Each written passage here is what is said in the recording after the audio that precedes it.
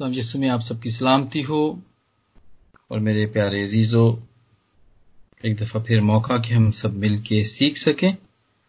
और आज जो पाक कलाम में से हिस्सा हम सीख रहे हैं वो खुदावंद के वो अल्फाज हैं या वो सेइंग हैं या वो कलमा भी हम इसको कह सकते हैं जो कि उन्होंने सलीब पर अदा किया।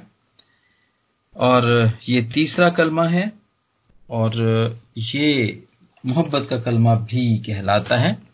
मेरे अजीजों, ये सातों के सातों कलमे, इनको सबको एक टॉपिक दिया गया है।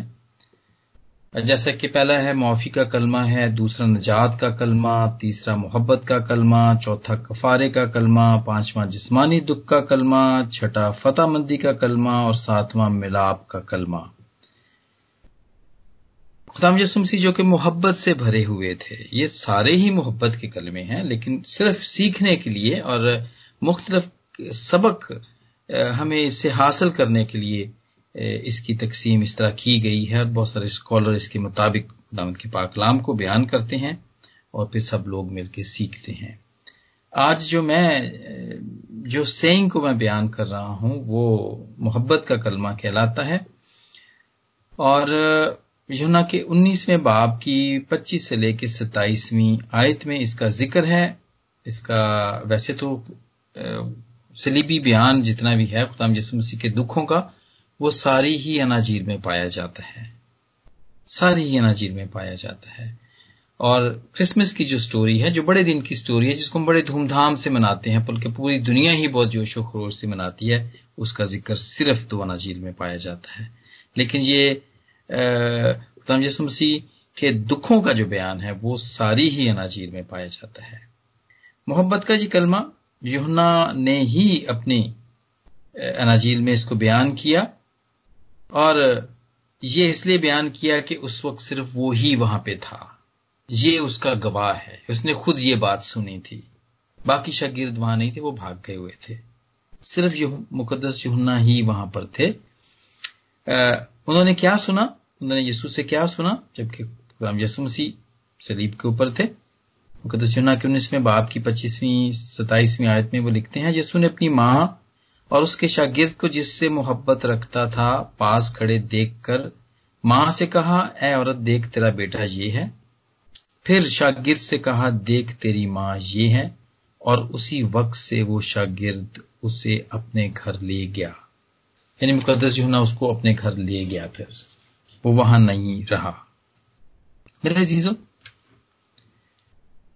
और भी थे यहां पर और भी कुछ रिश्तेदार हमें नजर आते हैं खुदावंद यीशु मसीह के, जो कि इसके पास खड़े हुए थे, लेकिन उनके बीच में उसकी मां भी खड़ी हुई थी। और मेरी हमेशा से ये कोशिश रही है कि ये मैं भी सीखूं और मैं आपके साथ इस बात को शेयर भी करूं कि खुदावंद का पाक कलाम से हम क्या सबक हासिल करते हैं।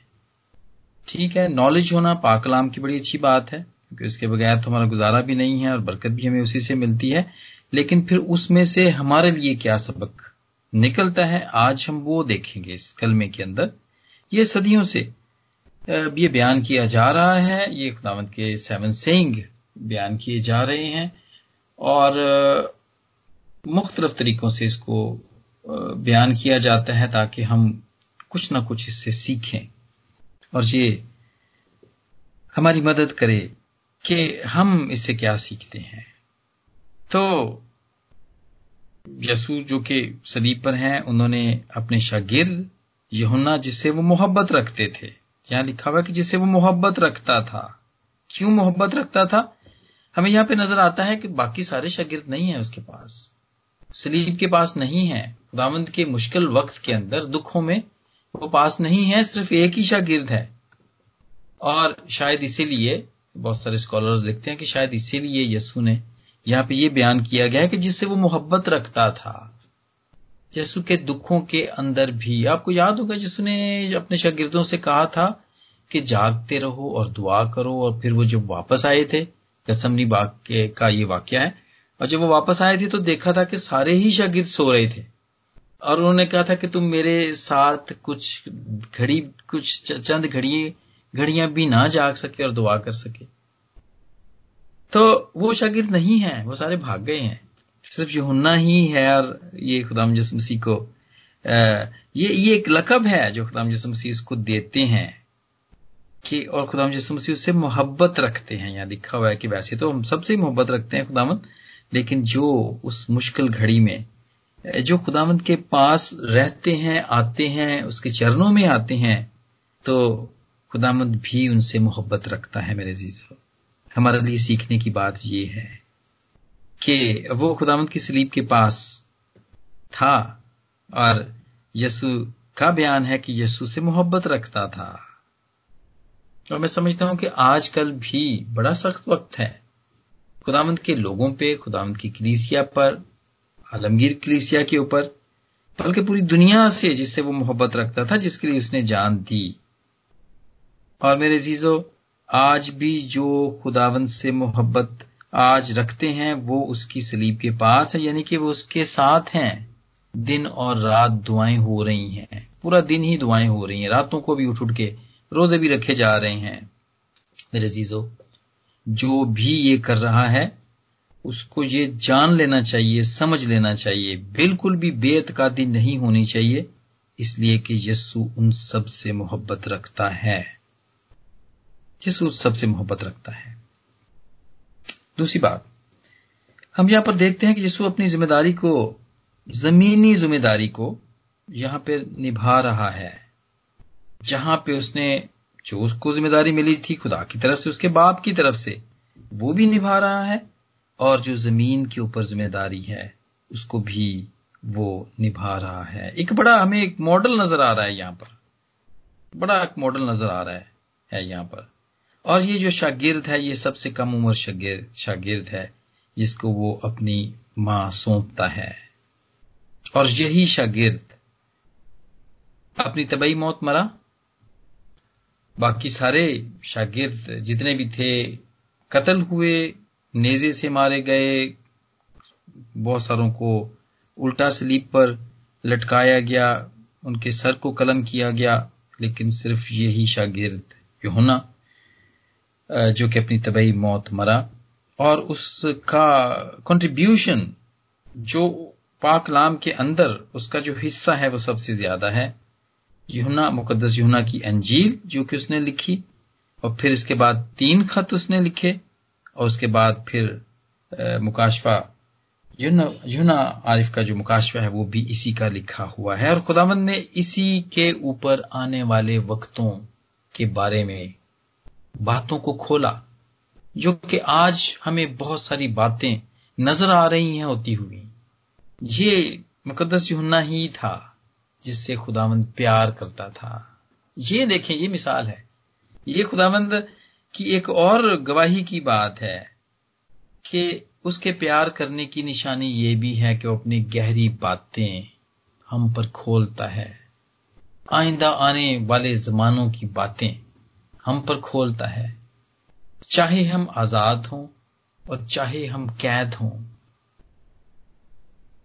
لیکن خداوند اپنی بہت ہی گہری باتیں ہم پر کھولتا ہے. اور اسی لیے بائبل مقدس کو کہا جاتا ہے کہ یہ بڑی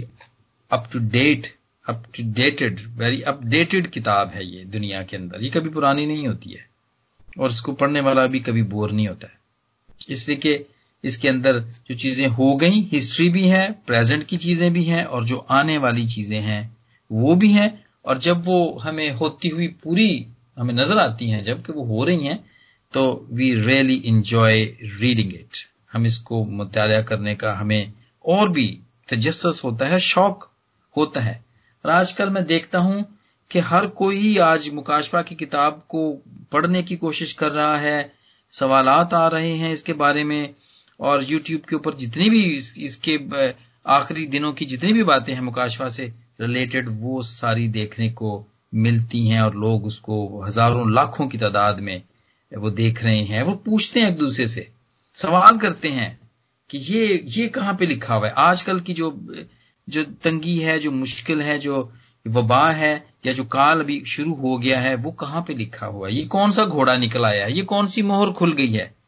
کون سا نرسنگا پھونکا گیا ہے؟ اس قسم کے بہت سارے اور بھی سوال کیے جاتے ہیں. لیکن میرے عزیزو یہاں پر یہ بات بتانے کی یہ ہے کہ یسوع جن سے محبت رکھتا ہے وہ ان پر اپنے بہت سارے رازوں کو کھولتا ہے. ایون کہ یہ راز تو مقدس دانیل کو بھی نہیں بتایا گیا تھا. اس کو کہا گیا تھا کہ تو اپنی راہ لے. جب اس نے پوچھا تھا کہ یہ کب کون سے زمانے کی باتیں ہیں تو اس کو کہا گیا تھا کہ تو اپنی راہ لے، تو سو جائے گا، یہ بہت آگے کی باتیں ہیں، تو سو جائے گا، تیرا اس سے کوئی کام نہیں ہے، تو سو جائے گا. اس کو نہیں بتائی گئی تھی لیکن مقدس یوحنا کو بتائی گئی، اس لیے کہ یسوع اس سے محبت رکھتا تھا. میرے عزیزو بڑا ضروری ہے کہ خداوند کے مشکل گھڑی کے اندر، دکھوں کے اندر، جبکہ اس کی کلیسیا، جبکہ اس کے لوگ، جب اس کی دنیا مشکل میں ہے تو اس کے پاس ہی رہیں، اس کے پاس رہیں تاکہ وہ آپ سے محبت رکھ سکے اور پھر آپ کو بھی بہت سارے راز سیکرٹس وہ بھی بتا سکے آپ کو.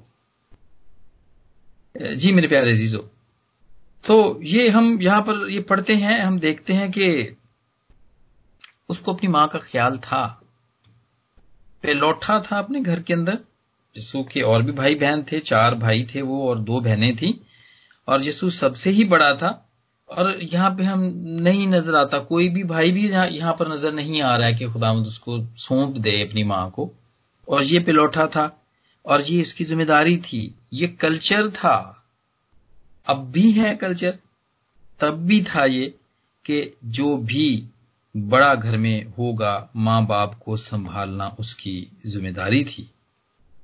اور بالکل شریعت کو خداوند نے پورا کیا. یہاں پر ایک اور حکم کو جو کہ چوتھا حکم ہے خروج کی کتاب میں پایا جاتا ہے، اور یہ ہمیں یہاں پہ پورا خداوند اور اس حکم کو پورا کرتے ہیں، اور وہ کہتے ہیں جہاں پہ لکھا ہوا ہے کہ تو اپنے ماں اور باپ کی عزت کر. یہ ہم اس حکم کو جو کہ چوتھا حکم ہے بائبل کے اندر پایا جاتا ہے، 10 حکموں کے ساتھ یہ پایا جاتا ہے، اور ہم دیکھتے ہیں کہ خداوند یسوع اس کو پورا کرتے ہیں. خروج کے 20ویں باب کی 12ویں آیت میں اس کا یہ 10 حکم جو لکھے گئے ہیں اس کے اندر یہ چوتھا حکم ہے. خدا یسوع اپنے باپ کا حکم مان رہا ہے جو کہ آسمانی باپ ہے، اور پھر وہ زمین کے اوپر اپنی ماں کی لک آفٹر کر رہا. اب بھی اس کی یہ ذمہ داری اس کے سر پر ہے، اور وہ اپنے شاگرد کو یہ ذمہ داری سونپ رہا ہے. اور میرے عزیز یہ ماؤں کے لیے بھی سبق ہے. جبکہ وہ اکیلی ہوں، جبکہ وہ اپنے آپ کو اکیلا محسوس کر رہی ہوں، تو ان کو بھی فکر کرنے کی ضرورت نہیں ہے، کیونکہ خداوند یسوع ان کا انتظام کرتا ہے، ان کی بھی فکر رکھتا ہے وہ، اور ان کی فکر رکھتے ہوئے وہ ان کا انتظام کرتا ہے. اور جب ہم دیکھتے ہیں کہ جب خداوند نے صلیب پر سے اپنی ماں کو یہ کہا اور پھر اپنے شاگرد کو بھی یہ کہا، اور وہ شاگرد اسی وقت اس کو مریم کو لے کر وہاں سے چلا گیا، تو یہاں پہ ایسا لگتا ہے کہ جب مریم کو وہاں پہ اطمینان مل گیا، اس کو ایک بیٹا مل گیا، اور وہ تھوڑی دیر کے لیے خداوند یسوع کو چھوڑ کے وہ اس شاگرد کے ساتھ چلی گئی. خداوند یسوع مسیح جانتا تھا اس کی ماں، وہ ماں کا بہت، جیسے کہ ماؤں کا دل ہوتا ہے، وہ بھی ویسے ہی پیار کرنے والی ماں تھی، اور اس سے نہیں دیکھا جائے گا. جس بیٹے کو جو مصیبت میں ہو، مشکل میں ہو، نہیں دیکھ سکتی، اور خاص طور پہ وہ جب جان دینے کے پروسیس عمل سے گزر رہا ہوتا ہے تو پھر اس کے لیے یہ اور بھی مشکل ہوتا ہے. تو اسی وقت خداوند نے چاہا کہ یوحنا اس کو لے جائے، اپنے گھر لے جائے، اور مریم بھی اس کے ساتھ چلی جاتی ہے. یعنی جب خداوند یسوع مسیح صلیب پر جان دیتے ہیں تو مریم وہاں پہ ہمیں نظر نہیں آتی ہے، وہ یوحنا کے ساتھ جا چکی ہوتی ہے. میرے عزیزو یسوع کے بھائی وہاں نہیں ہیں، اور اس لیے کہ اس پر ایمان بھی نہیں لائے تھے، جیسا کہ یوحنا کے 7ویں باب کی 5ویں آیت میں لکھا ہوا ہے کہ وہ اس کے اوپر ایمان نہیں لاتے تھے. لیکن پھر بھی وہ ان کے اوپر نہیں چھوڑتا ہے، اور وہ یہ نہیں سوچتا ہے کہ چلو کوئی بات نہیں، میں تو جا ہی رہا ہوں، اس کے بعد میری ماں کو، جو میرے چھوٹے بھائی ہیں، دوسرے بھائی ہیں، وہ خود ہی اس کی ذمہ داری کو قبول کر لیں گے اور اس کوئی نہ کوئی لے ہی جائے گا۔ ایسا نہیں تھا، بلکہ وہ اس ذمہ داری کو قبول کرتا ہے اور وہ اس کا انتظام کرتا ہے۔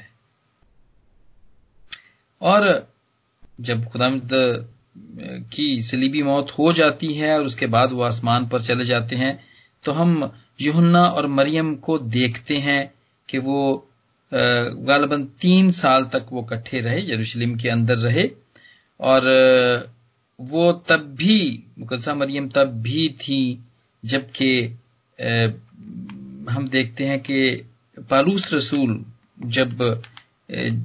جب خداوند کے پاس آتے ہیں، جب کنورژن ہوتی ہے، وہ تب تک بھی وہیں پر تھی، ان کے ساتھ تھی۔ ہمیں یہ بات اعمال کے پہلے باب کی 12ویں اور 14ویں آیت میں بھی اس کا ذکر ملتا ہے، جبکہ بہت بڑی 3000 کے قریب لوگ جب کنورٹ ہوتے ہیں تو یہ شاگردوں کے ساتھ مقدسہ مریم بھی وہاں ہوتی ہے۔ اور اس کے بعد پھر جب پالوس رسول بھی تھا وہاں پہ، جو کہ غلطیوں کے 2 باب کی 9ویں آیت میں اس کا ذکر کیا گیا ہے، جب انہوں نے اپنی خدمت بانٹی، یعنی کہ یعقوب، کائفہ اور یوحنا، وہ تو مختونوں کے پاس جاتے ہیں اور پالوس اور برناباس غیر قوموں کے پاس بھیجے جاتے ہیں۔ وہ اپنی خدمتوں کو وہ تقسیم کر دیتے ہیں کہ کون کس طرف جائے گا۔ تب بھی مقدسہ مریم وہاں پہ تھی، وہاں پہ اس کا ذکر ہمیں ملتا ہے۔ اور میرے عزیزو، خداوند کے بھائی، خاص طور پہ یعقوب اس کا بھائی تھا، جو کہ بعد میں انہوں نے خداوند یسوع پر ایمان لے کر آئے، وہ بعد میں انہوں نے اس کا اقرار کیا، وہ ہمیں نظر آتا ہے، لیکن جب خداوند اس زمین کے اوپر تھے تب تک انہوں نے وہ خداوند پہ ایمان نہیں لائے تھے۔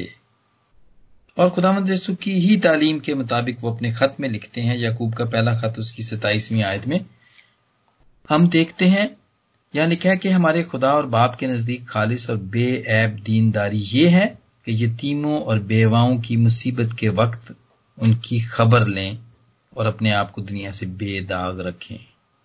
خداوند کو فکر ہوتی ہے یتیموں کی بھی اور بیواؤں کی بھی، چونکہ اس وقت صلیب کے پاس اس کی ماں ایک بیوہ کے طور پہ تھی۔ خیال کیا جاتا ہے کہ یوسف پہلے ہی وہ اس کی ڈیتھ ہو چکی تھی، وہ مر چکا تھا، اور وہ نہیں تھا، لیکن صرف مریم تھی، تو خداوند یسوع مسیح کو اس کی فکر ہوتی ہے۔ اور یہ اسی بات کو اس کا شاگرد یعقوب پہلے اس میں ہم دیکھتے ہیں، پہلے باب کی 27ویں آیت میں اس کا ذکر کرتا ہے۔ میرے عزیزو، ان ساری باتوں سے ہم کیا سیکھتے ہیں؟ پہلی بات کہ اگر آپ کا خاندان، آپ کی فیملی، اگر آپ ان سے اپسیٹ ہوتے ہیں تو اس کا یہ مطلب نہیں ہے کہ آپ ان کو چھوڑ دیں، یا آپ اپنے ماں باپ کو چھوڑ دیں یا ان کو ریجیکٹ کر دیں۔ بہت سارے ڈس ایگریمنٹس ہوتے ہیں لائف کے اندر، ہوتے ہیں بہت سارے بچے کبھی بھاگ بھی جاتے ہیں اپنے خاندانوں سے، بیٹیاں بھاگ جاتی ہیں، بیٹے بھی بھاگ جاتے ہیں، جی وہ میں نے ڈاکٹر بننا تھا، جی، لیکن وہ ماں باپ کا خیال ہوتا ہے کہ یہ بچہ ڈاکٹر بنے گا، لیکن وہ پادری بن جاتا ہے، پاسٹر بن جاتا ہے، تو ماں باپ کہتے ہیں لے جی ہے کہ تین ہے، اس سے گھر تھوڑی چلے گا، اس سے ڈس ایگریمنٹ ہوتا ہے۔ اور کبھی ماں باپ چاہتے ہیں کہ وہ خداوند کا خادم بنے، لیکن وہ کچھ اور بن جاتا ہے۔ لیکن جیسا بھی سینیریو ہو، جیسی بھی سچویشن ہو، میرے عزیزو، ہم جب خداوند یسوع مسیح ہمارا ماڈل ہے تو وہ ہمیں بہت کچھ سکھاتا ہے۔ وہ یہ سکھاتا ہے کہ ہمیں اپنے خاندان کو، اپنی فیملی کو چھوڑنا نہیں چاہیے۔ خداوند یسوع مسیح کے ساتھ بھی ایسا ہی ہوا۔ پہلا ڈس ایگریمنٹ دیکھیں، کانا گلیل کی شادی تھی اور اس میں ختم ہو گئی، اور مریم نے یسوع کو بلوا کر کہا، ایک طریقے سے پریشرائز کیا کہ وہ کچھ کرے، حالانکہ یسوع نے اس کو کہا بھی تھا، جس کا ذکر یوحنا کے 2 باب کی پہلی آیت کے पहली आयत से 11वीं आयत में पाया जाता है इस पूरे वाकया का जिक्र, जो कि पहला मौजज़ा था। खुदावंद ने उसको कहा भी था कि भाई मेरा वक्त अभी नहीं आया, लेकिन उसकी मां उसको प्रेशराइज करती है कि वो कुछ करे, और फिर खुदावंद ने वो मौजज़ा किया। 6 मटकों के पानी को उसने मैह में तब्दील किया। लेकिन हमें यहां पर पहला डिसएग्रीमेंट नजर आता है जो कि अपनी मां के साथ उसने किया। फिर दूसरा एग्रीमेंट हम देखते हैं जो कि उसके खानदान वाले इसको समझते थे कि ये बेखुद है। उसके खानदान वाले ये कहते थे, उसके भाई ये बहन और मां समेत, यहां पर ऐसा ही लिखा हुआ है, वो उसको समझते थे कि he is out of his mind. ये इंग्लिश में इसका तर्जमा किया गया है।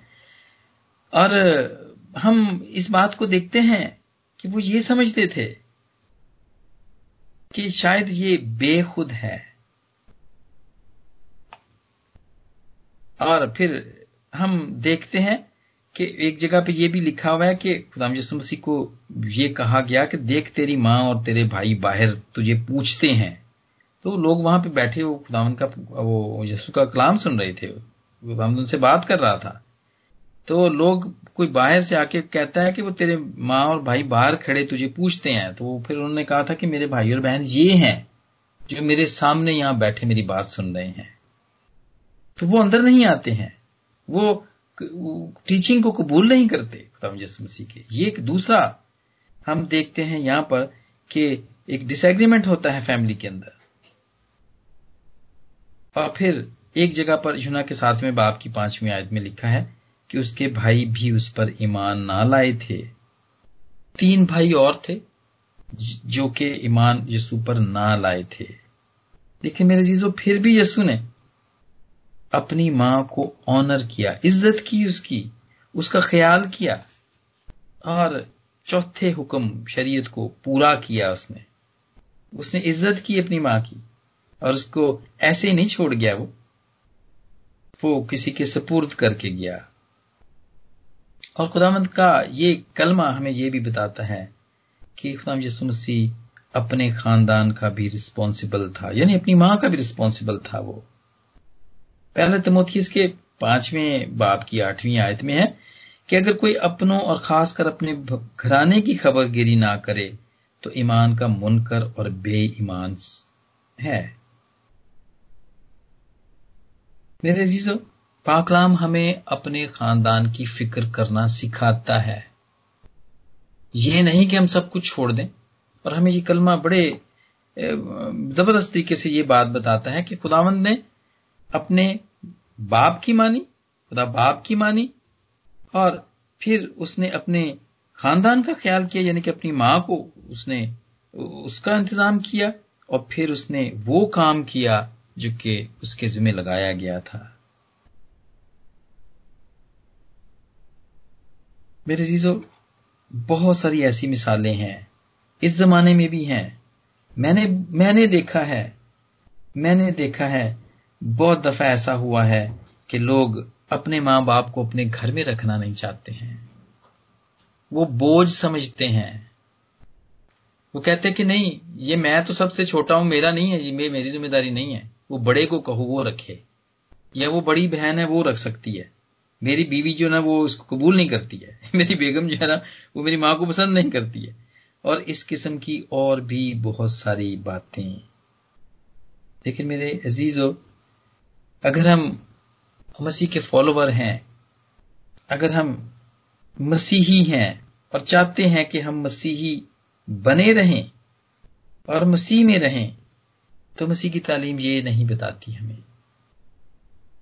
वो हमें अपनी जिम्मेदारियों को पूरा करना सिखाती है। जैसा कि खुदा यीशु ने इंसान बनकर अपनी सारी जिम्मेदारियों को निभाया, हमारे ऊपर भी फर्ज है। अगर हम सच्चे मसीही बनना चाहते हैं और खुदावंद यीशु मसीह जो कि हमारे लिए एक मॉडल था, हमें भी उसको फॉलो करने की जरूरत है। हमें भी उसके पीछे चलने की जरूरत है। वो तो बड़ी तकलीफ में था। ऐसी तकलीफ में तो मेरा नहीं ख्याल कि कोई भी इंसान इस बात को याद रख सकता कि मेरी क्या जिम्मेदारी थी और دوسرے کی کیا ذمہ داری اور تیسرے کی کیا ذمہ داری ہے، لیکن خداوند نے اس کو اولی لوٹے ہونے کے اس نے یہ سمجھا کہ میں پلوٹا ہوں، یہ میری ذمہ داری ہے، ماں کی ذمہ داری میری ہے، اب میرا باپ نہیں ہے، زمینی باپ نہیں ہے، اس لیے ماں میری ذمہ داری میں ہے، اور اس نے اس کا انتظام کیا، اس نے خدا باپ کی بات کو رکھا، مانا، اور اس نے اپنے خاندان کا انتظام کیا، اور وہ سارے کام جو کہ اس کے ذمہ لگائے گئے تھے، وہ ساری ڈیوٹیز اس نے وہ بھی نبھائیں۔ آج میرے پیارے عزیزو، ہم سب پر فرض ہے اور ہم سب کی یہ ڈیوٹی ہے کہ خداوند کے اس کلمے کے مطابق جو ہم نے مل کے سیکھا، ہم بھی اپنی خاندانی ذمہ داریوں کو نبھائیں۔